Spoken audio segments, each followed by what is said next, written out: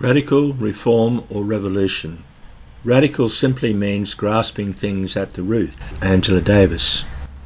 People who pronounce themselves in favour of the method of legislative reform in place of and in contradistinction to the conquest of political power and social revolution do not really choose a more tranquil, calmer and slower road to the same goal, but to a different goal. Instead of taking a stand for the establishment of a new society, they take a stand for surface modifications of the old society. Rosa Luxemburg in Reform or Revolution. It's easy to forget that Jonathan Sriranganathan was elected as a Green. Predictably, the corporate media caricatured him as a radical. Sriranganathan stood as the Greens candidate for South Brisbane at the 2015 Queensland state election, where he received 21.8% of the primary vote. Sriranganathan stood as a candidate for the Gabba ward at the 2016 Brisbane City Council election, 31.7% of the primary vote, and won the ward on preferences. Sriranganathan stood as a candidate for the Gabba ward at the 2020 Brisbane City Council election, where he received 45.6% of the primary vote and won the ward for a second time. So in 7 years, Sriranganathan had more than doubled his primary support base. Why? Partly because he captured the youth vote who had moved into the area as the inner city expanded and universities obtained more enrolments. West End has long been a dormitory suburb for students. But more broadly, he represented multiculturalism that had existed in the suburb for many years, and he is a strong supporter of First Nations people. The haters. There are a lot of haters out there, some of them with pretty ordinary criticisms of Jonathan Sriranganathan, starting at the bottom. He only showers once a week. He doesn't listen to 85% of constituents he doesn't agree with. Council had to force him to put out the right questionnaire. He says he got the free bus for West End, but it doesn't go past our building. He shouldn't be encouraging backyard concerts. Ring the police. Have them banned. Not to mention the coppers. They hate Jono. It almost makes you give up on Australian society. What hope is there if this is the level of critique of a mildly radical program for change? The poor. Jonathan Sriranganathan may not have had links with the organised working class, but he is definitely concerned about the poor and the homeless. Take this discussion in the Brisbane City Council about the Brisbane Racing Club and poker machines. Arrangement out at Acacia Ridge, but what I do know is that the Brisbane Racing Club as an organisation is a sadistic parasite. It's a... Point of order, it's in a debate. Point of order, Deputy Mayor. Absolutely disgraceful, and I ask that that is withdrawn immediately. Councillor Sri, you can't use language like that to describe an organisation. Please, can you withdraw that? I'm sorry, Chair. Am I not allowed to express my view in this chamber? I do think that the racing industry is sadistic and parasitic, that it profits off the suffering and abuse of animals. Councillors, the item before us, please. So I was cut off, but I was also going to add that Brisbane Racing Club are blood-sucking vultures. Councillor Sri, can you sit down, please? The business model used by an organisation like Brisbane Racing Club is inherently parasitic. Chairman, Poker machines are not part of this report. Yes. Yeah, they are. They're right there on the list. They're definitely in there, and that's why I'm so angry, because this council administration should not be doing deals with companies like this that rip off poor people, that screw over working communities, sucking money out of their pockets so they can buy fancy chairs for the racecourse in Ascot. That's really what's happening here, is that wealth is being extracted from a low-income, marginalised community to prop up a failing business model of an industry that doesn't even deserve the dignity of being described as a sport. This is contemptible, what Brisbane Racing Club is doing here. They're getting favourable treatment off council, free or subsidised real estate off council, for a business that shouldn't even be considered a non-profit. I've looked at the details of what this report is actually asking for. They want to vary their contract so that they have to put less money from the poker machines back towards council. They're saying, oh, the state government's taxes on poker machines are too high, so we can't afford to give money to council. Nonsense! They're making millions off poker machines. They're like, this business of crying for, oh, we're the Brisbane Racing Club, we can't afford the charges. I mean, come on, no one's buying that. Can you please introduce yourself? My name's Jonathan Sri. I'm the Greens City Council representing the Gabba ward. When did you move to the Gabba ward and why? I first moved into the Gabba ward around 2010. I'd previously been living around Indooroopilly, so I grew up in West Chermside on the north side and then basically bounced around in inner city suburbs in the inner west around Taringa, Indooroopilly, and then Highgate Hill, West End. I was drawn into West End and Highgate Hill to be close to the live music scene. I was working a bit as a musician and was really attracted to the kind of countercultural movements that were there on the ground in West End. So yeah, in a nutshell, that's why I wanted to be closer to the music and art, and rent was cheap. So you were in Indooroopilly when you were a student, and then you moved to West End to be part of the cultural... Yeah, and it's funny because growing up in West Chermside, like, I used to go to jams and gigs in the Valley and not as much in West End. And it was only once I started getting more involved in reggae music, I discovered all these great reggae bands based out of West End and started to go to gigs at places like The Forest and Tongue and Groove and those sorts of venues. But your training is as a lawyer? Yeah, so I studied law at University of Queensland. I also studied arts. My arts majors were Aboriginal and Torres Strait Islander studies and journalism and mass communication. So have honours in law, a Bachelor of Arts, and did a graduate certificate in creative writing. I never actually practiced as a lawyer. I worked as a clerk during law school for a few years and decided I didn't want to work in a law firm. So when I finished, I ended up working in essentially community work. So did a little bit of time up in Arnhem Land in remote Aboriginal communities, working kind of in youth work roles and dispute resolution roles, and then also did a bit of event organising and community work back here in Brisbane. Can you describe the geography of the Gabba ward? So the Gabba ward currently includes the suburbs of West End, Highgate Hill, Dutton Park, Kangaroo Point, South Brisbane, East Brisbane and Woolloongabba. The boundaries are being redrawn. Buranda is part of the suburb of Woolloongabba. Okay, yeah. yep. So the boundaries are currently being redrawn for the 28th of March election. So after the 2020 council election, the boundaries of the Gabba ward will shift, and so the suburb of East Brisbane and the Buranda locality of Woolloongabba will shift into the neighbouring Coorparoo ward. So the Gabba ward geographically is shrinking a bit, so all that will be left is kind of about a third of Woolloongabba, Kangaroo Point, Dutton Park, Highgate Hill and West End and South Brisbane. So we're losing the eastern half of the Gabba ward to Coorparoo ward, and traditionally the western side of the Gabba ward has been a lot stronger for the Greens. You have represented residents and ratepayers of the Gabba ward since 2016. The Gabba is one of 27 wards, or 26 wards in Brisbane City Council, which makes this a distinctive situation. Are the people who live in it different from residents in other wards? No, I don't think the residents of the Gabba ward are fundamentally different from residents of other wards. I think there are a few factors that make the Gabba ward a little bit different, and a lot of that comes back to history and geography. And inner city? Yeah, so certainly the fact that it's an inner city neighbourhood and has a higher proportion of artists and musicians and activists, and perhaps more importantly a higher proportion of renters and short-term residents, I think is quite significant. But particularly suburbs like West End and Woolloongabba also just have a really long, deep history of countercultural movements and subcultures and activism. And it's those decades of community organising and activism that have essentially laid the foundation for a Greens councillor with a fairly radical policy platform to be able to get elected. It's not like I came out of nowhere. There's this long history of activism and community organising that made it possible to win in 2016. Previous Labor councillors, Tim Quinn and to a lesser degree Helen Abrahams, they kept the developers out of West End. They kept them out of the Buranda, the Gabba and South Brisbane.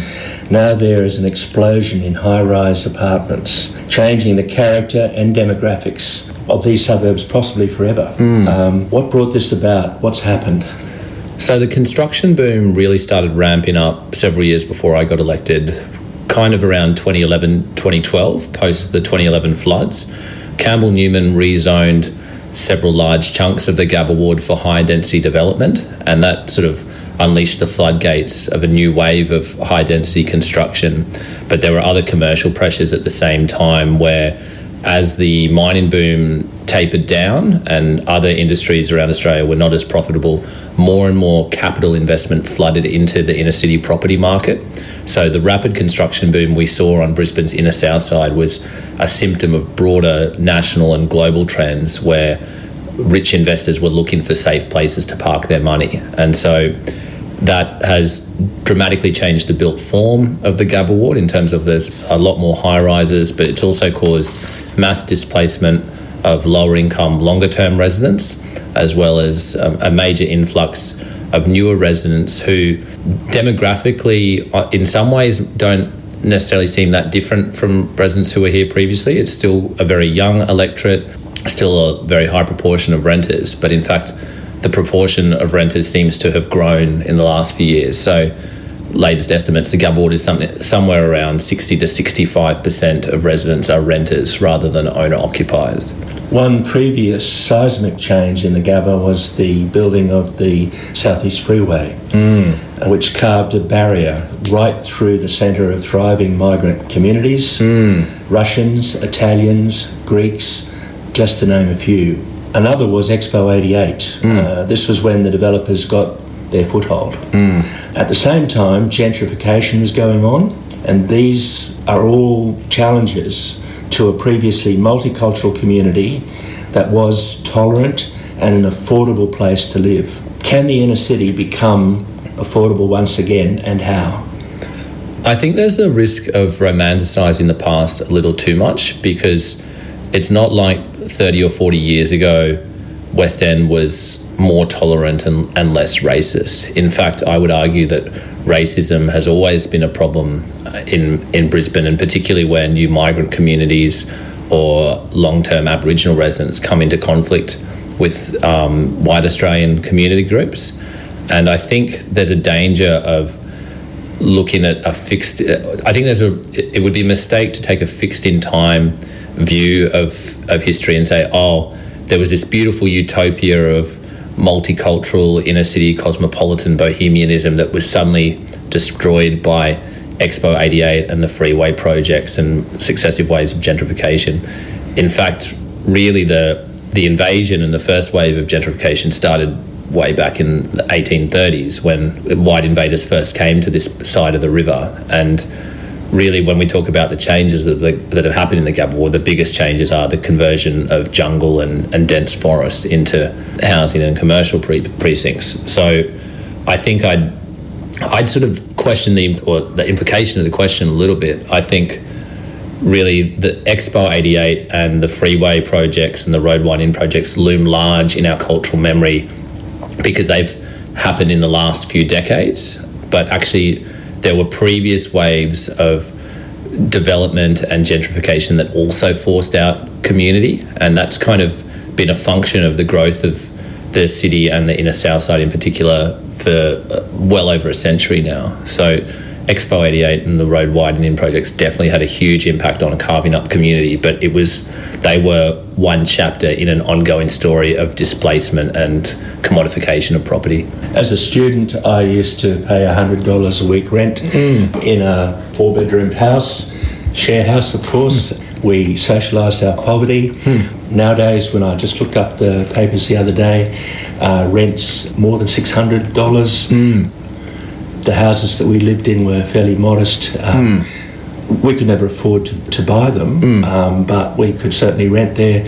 And now many of the homes and the apartments are being advertised for over $1 million. So how do you get to an affordability for the poor people that have been pushed out? Yeah, so the construction boom has definitely led to increased property values and rising rents. And the only way to counteract that is with public sector investment. The government needs to be building and delivering more public housing and community housing, and also introducing stronger renters' rights and rules that limit unreasonable rent increases. So part of what makes suburbs like West End and Woolloongabba special is that for a long time, people on lower incomes could still afford to live in these walkable neighbourhoods, in these inner city communities that were close to services and cultural hubs. And so to preserve that culture and that identity of a suburb like West End, we also have to preserve a significant proportion of affordable housing stock. And unfortunately, the property industry narrative that increasing the supply of housing is going to improve affordability hasn't actually held true. We've seen that even though the construction of new dwellings has outstripped the rate of population growth, property values and rents have still risen. You challenged the concept of West Village in Mollison Street in West End. Why? West Village is a mega project that dramatically gentrified Boundary Street and closed off opportunities to redevelop an old industrial site more sustainably and more equitably. So West Village really is symptomatic of a broader problem, but also on a specific level just represented a huge lost opportunity because it was a 2.6 hectare site which had multiple lives previously as industrial factory uses and an ice cream factory, and then as a hub for artists and musicians, and then more recently as markets and a major live music venue. So that site could have been redeveloped with a significant component of public housing, with large public green spaces and community facilities like a community centre and a library, etc. Instead, the state government called in the project and approved it for high-rises of up to 22 stories, which the project doesn't include enough public green space, is very light on in community facilities, and crucially doesn't include any public housing or rent-controlled housing. And that's the fundamental concern with these kinds of projects. It's not that density is necessarily a bad thing, and in some cases the landscaping looks quite nice and it's not necessarily terribly designed. But when you look at the economics of it, these projects have a tendency to force out lower income people and to make it harder for those diverse communities to continue living in the inner city. And it's been interesting since the project was approved to watch how West Village and even recent residents of West Village, some of them have been trying to apply pressure to change the broader character of Boundary Street. So I don't want to generalise about the residents who've moved in there, but we have had one or two complaints from residents of the very expensive new apartments about the presence of Aboriginal people on Boundary Street. And we've had West Village developers themselves applying indirect pressure through the West End Traders Association to, in inverted commas, clean up the street. And so the presence of these gentrifying mega projects does have a broader impact on the culture of the street and the neighbourhood they're located within. And I think in general that's not particularly good for the broader community. According to the stats on the West Village website, West End, that's just West End, has a population of 10,000 people, and only 1/3 of those people own the dwelling in which they live. So that's over 6,000 people are renters, and they're at the mercy of the money men, the real estate agents, the banks. How can community be established when the basis of the dwelling is to be exploited? Yeah, the treatment of housing as a commodity directly undermines the potential to form and preserve community connections. And I think resisting that in an era of commodified and speculative investment in housing is really, really difficult. The low-hanging fruit, and I think the highest priority, is to push for stronger renters' rights, because stronger renters' rights will protect or help protect vulnerable renters from being exploited and evicted unreasonably. It won't fix the problem, but it will definitely put the brakes on some of the most egregious abuses of power. And stronger renters' rights will also arguably put a little bit of downward pressure on property values, which in turn will cool down the housing market and help rein in some of this rampant profit-driven development. Above and beyond stronger renters' rights, though, we also really need to start pushing for more public housing construction in the inner city, including inclusionary zoning, where developers are required to actually hand over public housing as part of their new developments. And that's something the Greens have been pushing quite strongly. But now that the construction boom is sort of reaching the next stage of its cycle, we have a lot of existing housing stock that's sitting empty in the inner city. And so a new demand is emerging, which is the demand for a vacancy levy, so that investors who buy up this stock and then just leave it sitting empty are penalised financially and are incentivised to actually get tenants in. And we're seeing that in other cities around the world as well, where the first stage of the construction boom is this massive increase in the supply of overpriced apartments that no one can afford to live in. And then the second stage is a contest of what happens to those apartments now that they've been built. And so I think a vacancy levy will become increasingly important in that context. Since being elected, you have experimented with different ways of engaging with people in the Gabba ward. Can you explain what methods you have used and where they have been more successful?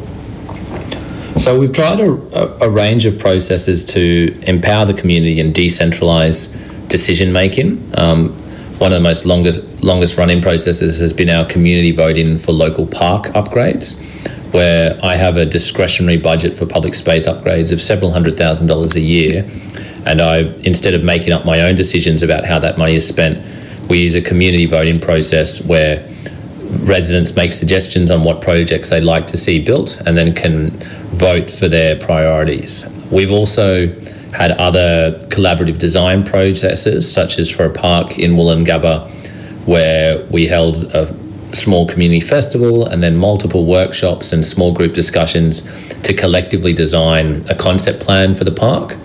And in other areas of council decision making, we've used community voting to name streets, to make decisions about where basketball courts and community gardens should go, and also to make decisions about how I spend my time and energy in terms of advocacy. So running large surveys that are very, very detailed to get a really good pulse of what residents actually want and want me to prioritise. And so my decision making is guided by the results of those community votes and surveys.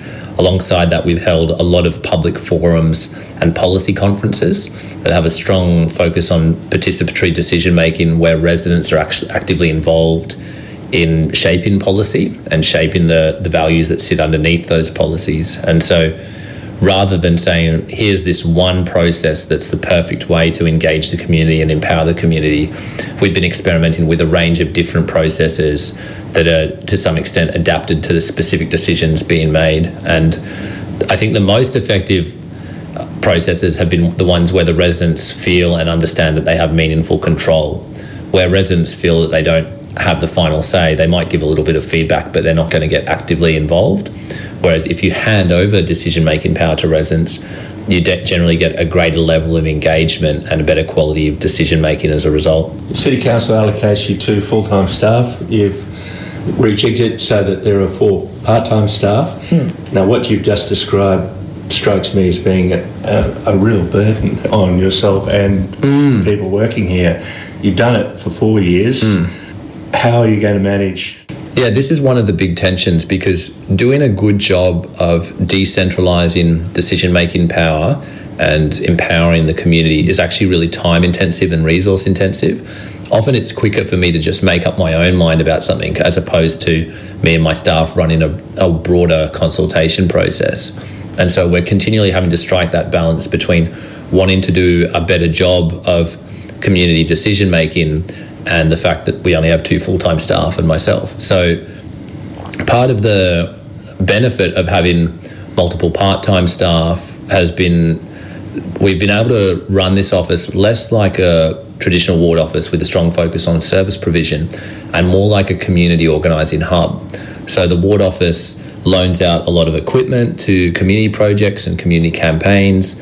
We deploy our local grants budget strategically to support activist projects that align with our values, and we're a little bit more proactive in helping coordinate community campaigns as opposed to just responding to them. And so I think really we've taken more of a community development approach to representation as opposed to a purely representative approach.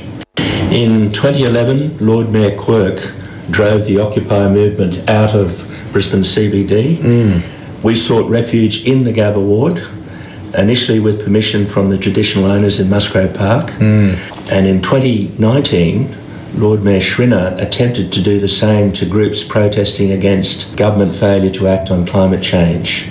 And in January of this year, a crowd of 10,000 people assembled and marched around Brisbane CBD. Are we seeing a resurgence of democratic rights in the city, or behind the scenes is City Hall planning a fight back against peaceful assembly in places like King George Square, Radcliffe Place, Queen's Park, Emma Miller Place? So there are multiple overlapping and somewhat contradictory trends in this city at the moment. On the one hand, we seem to be seeing upsurge of direct action, civil disobedience, mass protest on the streets, and I would argue that my election has had a small part to play in supporting a lot of that.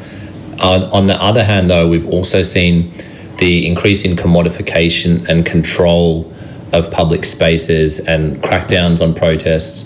And a lot of that, I think, sort of was ramped up in the 2014 G20 summit on Campbell Newman and got stepped up again with the 2018 Commonwealth Games, and now has become sort of normalised as part of this security culture and this rhetoric of public safety.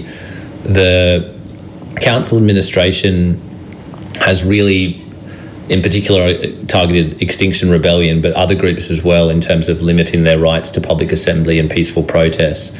And I think that has been an escalation that sort of does start to harken back to the Joh Bjelke-Petersen years. But what's been interesting is that the Labor state government has also followed suit. In previous eras, even if the LNP had control of council and was starting to act a little bit undemocratically, at least the Labor Party was a little bit more assertive in resisting that. Whereas this time, both Labor and the LNP have been in a race to the bottom to outdo each other in suppressing rights to peaceful protest and our basic civil liberties. So it's a very difficult landscape to be operating in, but we've also had some significant wins, such as the court case where the mayor tried to take me to court to prevent me running a peaceful protest march through the city at peak hour, and the Chief Magistrate found in my favour and essentially upheld the power of the Peaceful Assembly Act of 1992, which was introduced as a result of previous waves of protests defending that right to peaceful assembly. So I think it was an important moment in that we now have a very clear recent case precedent which says that activists are allowed to march through the city streets in peak hour on a weekday and block traffic, and that's protected and permitted under the Peaceful Assembly Act. Brisbane still does not have an Aboriginal cultural centre. This was the dream of Uncle Sam Watson and many Aboriginal leaders before him, Beryl Wharton, Des and Debbie Sandy, the Ruskers, all their families. In a word, Brisbane Blacks. They want an Aboriginal cultural centre, and they want it here in this ward. Many non-Indigenous people like ourselves support that. It offers a way forward for Aboriginal artists and the emerging Murray youth to show their work in an environment of Aboriginal control and management of the arts and culture. Former Lord Mayor Campbell Newman had a nest egg of millions of dollars, some say 11 million, to undertake this project. Do you know what has happened? I'm not asking you to spell out where the money is, but if you do know, I'd like to know. But what steps can you take to support the project? So generally, when a project doesn't go ahead, the money is just reallocated back into general revenue and then reallocated through the budget. So it's not actually very easy to say, okay, the millions of dollars that were allocated towards the cultural centre in Musgrave Park have instead been put into this bank account or instead have been spent here. Really, the millions of dollars that were allocated to the cultural centre seem to have just gone back into the consolidated revenue budget and have then been reallocated. So it's difficult to say that, the money has gone to this specific place. Essentially, the problem is that money which was allocated is no longer allocated. So are we back to square one with money? Essentially, yeah. It's not like there's any sit-in somewhere waiting and identified to be spent on this project. I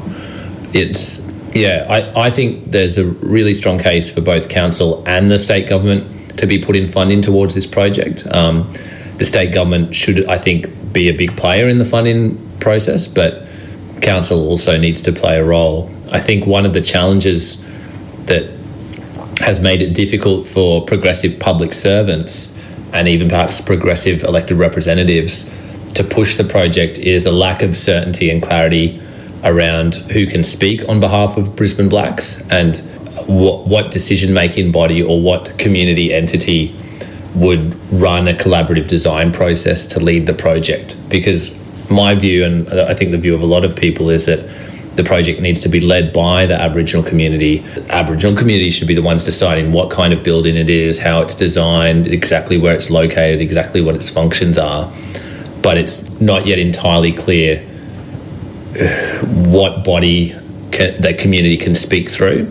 And it's a function of the difficulty of anti-hierarchical and decentralised community networks trying to engage with a hierarchical state bureaucracy that isn't well adapted to understand the intricate intrapersonal relationships of Aboriginal community. So I think really a next step, and something that I'm very keen to support, is to see some money put towards essentially community building and consensus building, where the state and council support local Aboriginal community groups to come together, actually pay mediators, pay facilitators, pay people for their time so they can have those big meetings and achieve consensus on what they want.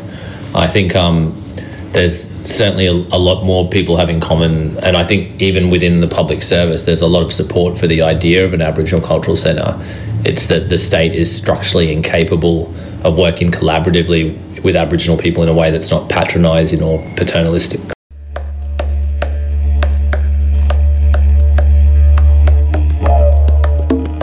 One hour west of here, a group of West End urban planners under the name of Plan C is mediating a deal between developers and native title holders to develop a housing estate at Deebing Creek. This, of course, is sacred land with underground springs, Aboriginal remains, a history of continuous connection with the land. Last year you went to Deebing Creek to show solidarity with the original owners of the land. You were pilloried in the press and fined by council for misrepresenting yourself as a concerned resident of that district. You apologised and for a call that you made to MP Jennifer Howard. If you're not supposed to challenge developers outside your own ward, how is it that local urban planners residing here in West End get to represent developers who wish to steal the land from traditional owners? Is that fair? No, I think that's a bit of a Dorothy Dixer. But the broader context here is that a couple of years ago, Aboriginal community members, mostly from Inala and Brisbane's outer southwest suburbs, came to me and said, look, we have a problem. These developers want to develop Deebing Creek, and that's an important site to us. What should we do? What can you help us with?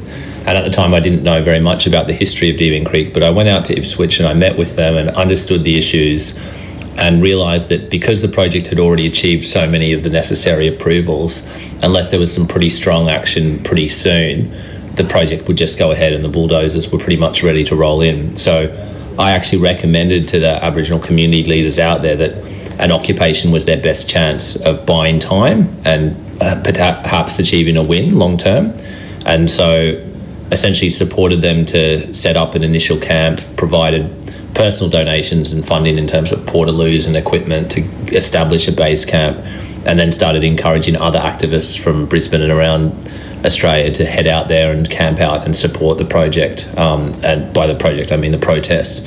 And I think protest camp now has been there for over a year, and in some respects I think that's a success in and of itself, that people have held country for so long even when the developers are ready to go. And it's quite obvious now that the state government is very sensitive about this project, and there are probably all sorts of conversations going on behind closed doors about where to from here. But I'm very, very clear that the development as proposed should not go ahead, and that the land should be restored to the Aboriginal community to use as they wish. And maybe they want to develop part of it for housing in a way that works for them, but that would be a very different kind of housing project to what these developers are proposing. But what I think is important is that just because this development project is technically outside the boundaries of Brisbane City Council doesn't mean it isn't directly connected to what happens within Brisbane City. The entire southeast Queensland construction industry and property market is all one beast, regardless of where the council boundaries are. And what happens in inner city Brisbane does have an impact on the outer burbs of Ipswich and vice versa.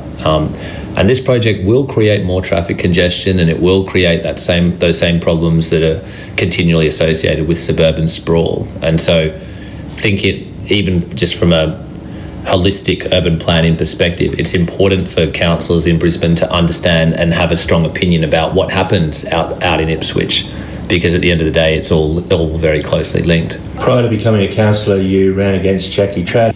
Jackie Tradd is one of the major decision makers in politicising Deebing Creek by virtue of situating a railway near there. The land, of course, has more value, and sadly for Aboriginal people, on land that becomes more valuable, that's where they lose the land. It gets taken off them. That's the process of colonisation. It's been made even more politicised in that A.V. Jennings has, in the lead up to the 28th of March, has threatened to send in their bulldozers at Grampian Drive there in the lower camp. Thus would destroy the natural springs, take away the koala habitat, all of that. And they're doing that because this whole thing is a politicised thing. They see the game as it played out. Would you go again in the course of this campaign and stand with those Aboriginal people who currently locked the gates and blockaded the builders coming in? Yeah, I would. I'd go if the elders called me and asked me to be there. I think what's particularly interesting about Deebing Creek is that it has the potential to set a precedent for so many other sites around Queensland, and that's why it's become such a hot political issue. It isn't just about this one site, but if we can win this one and establish a precedent where the state government can't just sell off land that's particularly sacred to Aboriginal people and allow it to be privately developed, and if the state government goes so far as acquiring that land back and bringing it back into public hands, that sends a signal to other developers and other commercial projects all around the state that are also trying to develop on sites that are of particular significance to Aboriginal people. So I think it's a particularly important struggle to keep in mind and to be supporting. In a way, it's a repeat of the struggle over Musgrave Park, which is still a stalemate. It's actually much bigger than Musgrave Park, because Musgrave Park was essentially already public land, whereas what we're talking about here is a demand for the state government to take land off private developers and return it to the Aboriginal community. So the ramifications of that at a broader political level are huge. Deebing Creek was public land. True. Yeah.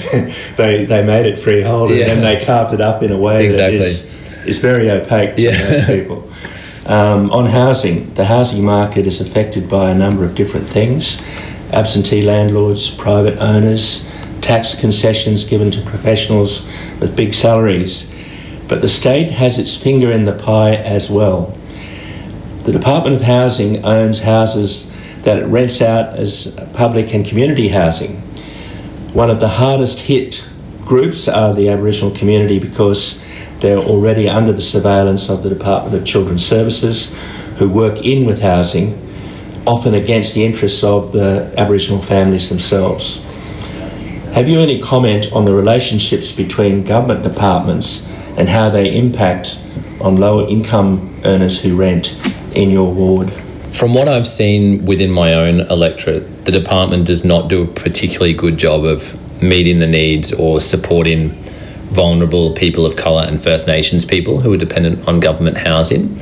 Part of that is because there's such a chronic shortage of public housing stock that public servants and the department as a whole have become quite ruthless about evicting rather than supporting so-called problem tenants and looking for any excuse to rotate people out of public housing so that they can get other people in. But there's a broader problem here with how the state relates to First Nations people, and I think it makes visible one of the major contradictions and flaws of left-wing politics, which is that a lot of lefties and socialists and social democrats, etc., seem to think that it's enough that we have a big role for the nation state that taxes the wealthy and provides all these public goods like public housing. But actually, when you look at how even in public housing First Nations people are treated, it's not a pretty picture sometimes. And really it shows that a non-Indigenous government is very poorly adapted to truly empower First Nations people and to respect their autonomy and sovereignty. And I think is probably one of the most compelling cases for, I guess, what you call anarchism or an anti-hierarchical politics that imagines the abolition of the nation state or rendering the nation state irrelevant. And I think we, like in any other context, I would be continually arguing for more public housing. But when it comes to Aboriginal housing, I would actually be arguing for Aboriginal community housing that's controlled by Aboriginal organisations as opposed to directly controlled by the government. Because I just don't feel that these large bureaucratic non-Indigenous institutions are well adapted to meet the needs of the people they're trying to serve. Thanks very much for giving this time. Is there anything you'd like to add? Just that I think it's really important that progressive people, open-minded people, activists, radicals don't underestimate the broader political significance of the coming council election. This is the first time in a long time that a council election has fallen in the same year as a state election, and the results of the election, but also the stories we tell about how to explain the results of this election becomes very, very important in setting the agenda of the state election. So, for example, as a councillor who's been pretty radical and outspoken and has actively supported civil disobedience, if my vote rises, that sends a very strong signal about the struggles I've been supporting to the political establishment at the statewide level. Whereas on the other hand, if the Greens do pretty poorly in this council election, that might well be interpreted as a vote against radical politics and a delegitimisation of the kind of platform I've pursued. So I think the stakes are actually quite high, and it'll be interesting to see what happens on 28th of March. I think we should feel a lot of sympathy for the voters of Bundamba. How to vote cards that they're going to get. Mayoral candidates, preferential voting system there. 2 council divisions being contested, and of course a state government seat on the resignation of Joanna Miller with a compulsory preferential system. So their minds are going to be really put to the test by democracy in action. Full on. Thanks for chatting. Thank you. So let's go out with one of Jonathan Sriranganathan's songs. This one's called the Goanna by Rivermouth.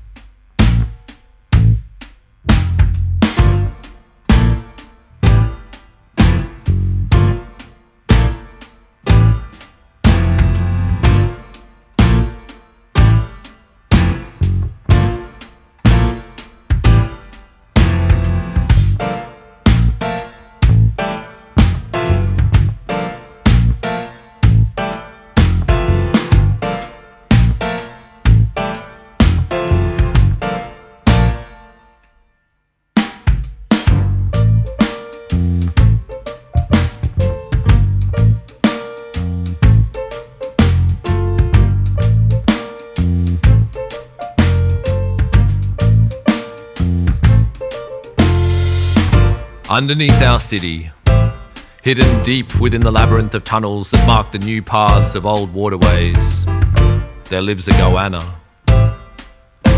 The biggest Goanna. 7 metres long from tongue to tail, a throwback to the ancient gargantuan lizards that stalked Dreamtime Sahul and walked war upon the crocodiles. No one can say for certain if she's descended from a last, secret line of those monstrous reptiles, or if she's a once-in-a-millennia aberration who outgrew her brethren thanks to a healthy diet of feral cats and slow-moving swagmen. The Goanna has no name. Although she exists well beyond the cognizance of the average citizen, She's as much a part of the city as the multitudes who crowd office blocks and jam the streets. Her age is indeterminable. Throughout the previous century, workers in the stormwater drains had heard, or rather felt, rumours of a massive reptilian presence haunting the cavernous passages beneath City Hall. And she was still there at the turn of the age when excavation work for the underground busway extension unearthed a lizard burrow the length of a train carriage. So-called experts declared that she was merely a large water dragon, her size exaggerated by the darkness and overactive imaginations, and the media paid her little attention. But those of us who were truly tapped into the pulse of the city knew in our hearts that there was something more wonderful creeping around down there in the concrete blackness. Some say Komodo, others crocodile, but I doubt a salty could have survived the periodic droughts when the tunnels under the city were bone dry for months and years, empty and silent but for the gunshot echoes of cars speeding over manhole covers. The Goanna is almost blind and navigates her subterranean kingdom by smelling the air with her tongue. It's this sense of taste and smell that gives her an edge over any who wish her harm. Some even say that she can detect malice itself. We heard tales of her as children, half scoffing, half trembling at the threat of encountering the legendary monitor if we pursued an errant tennis ball too far down a storm water drain. It's claimed that she can predict weather better than the meteorologists, and that whenever the Goanna enters the northern tunnels leading up to the hillier suburbs, heavy rains aren't far away.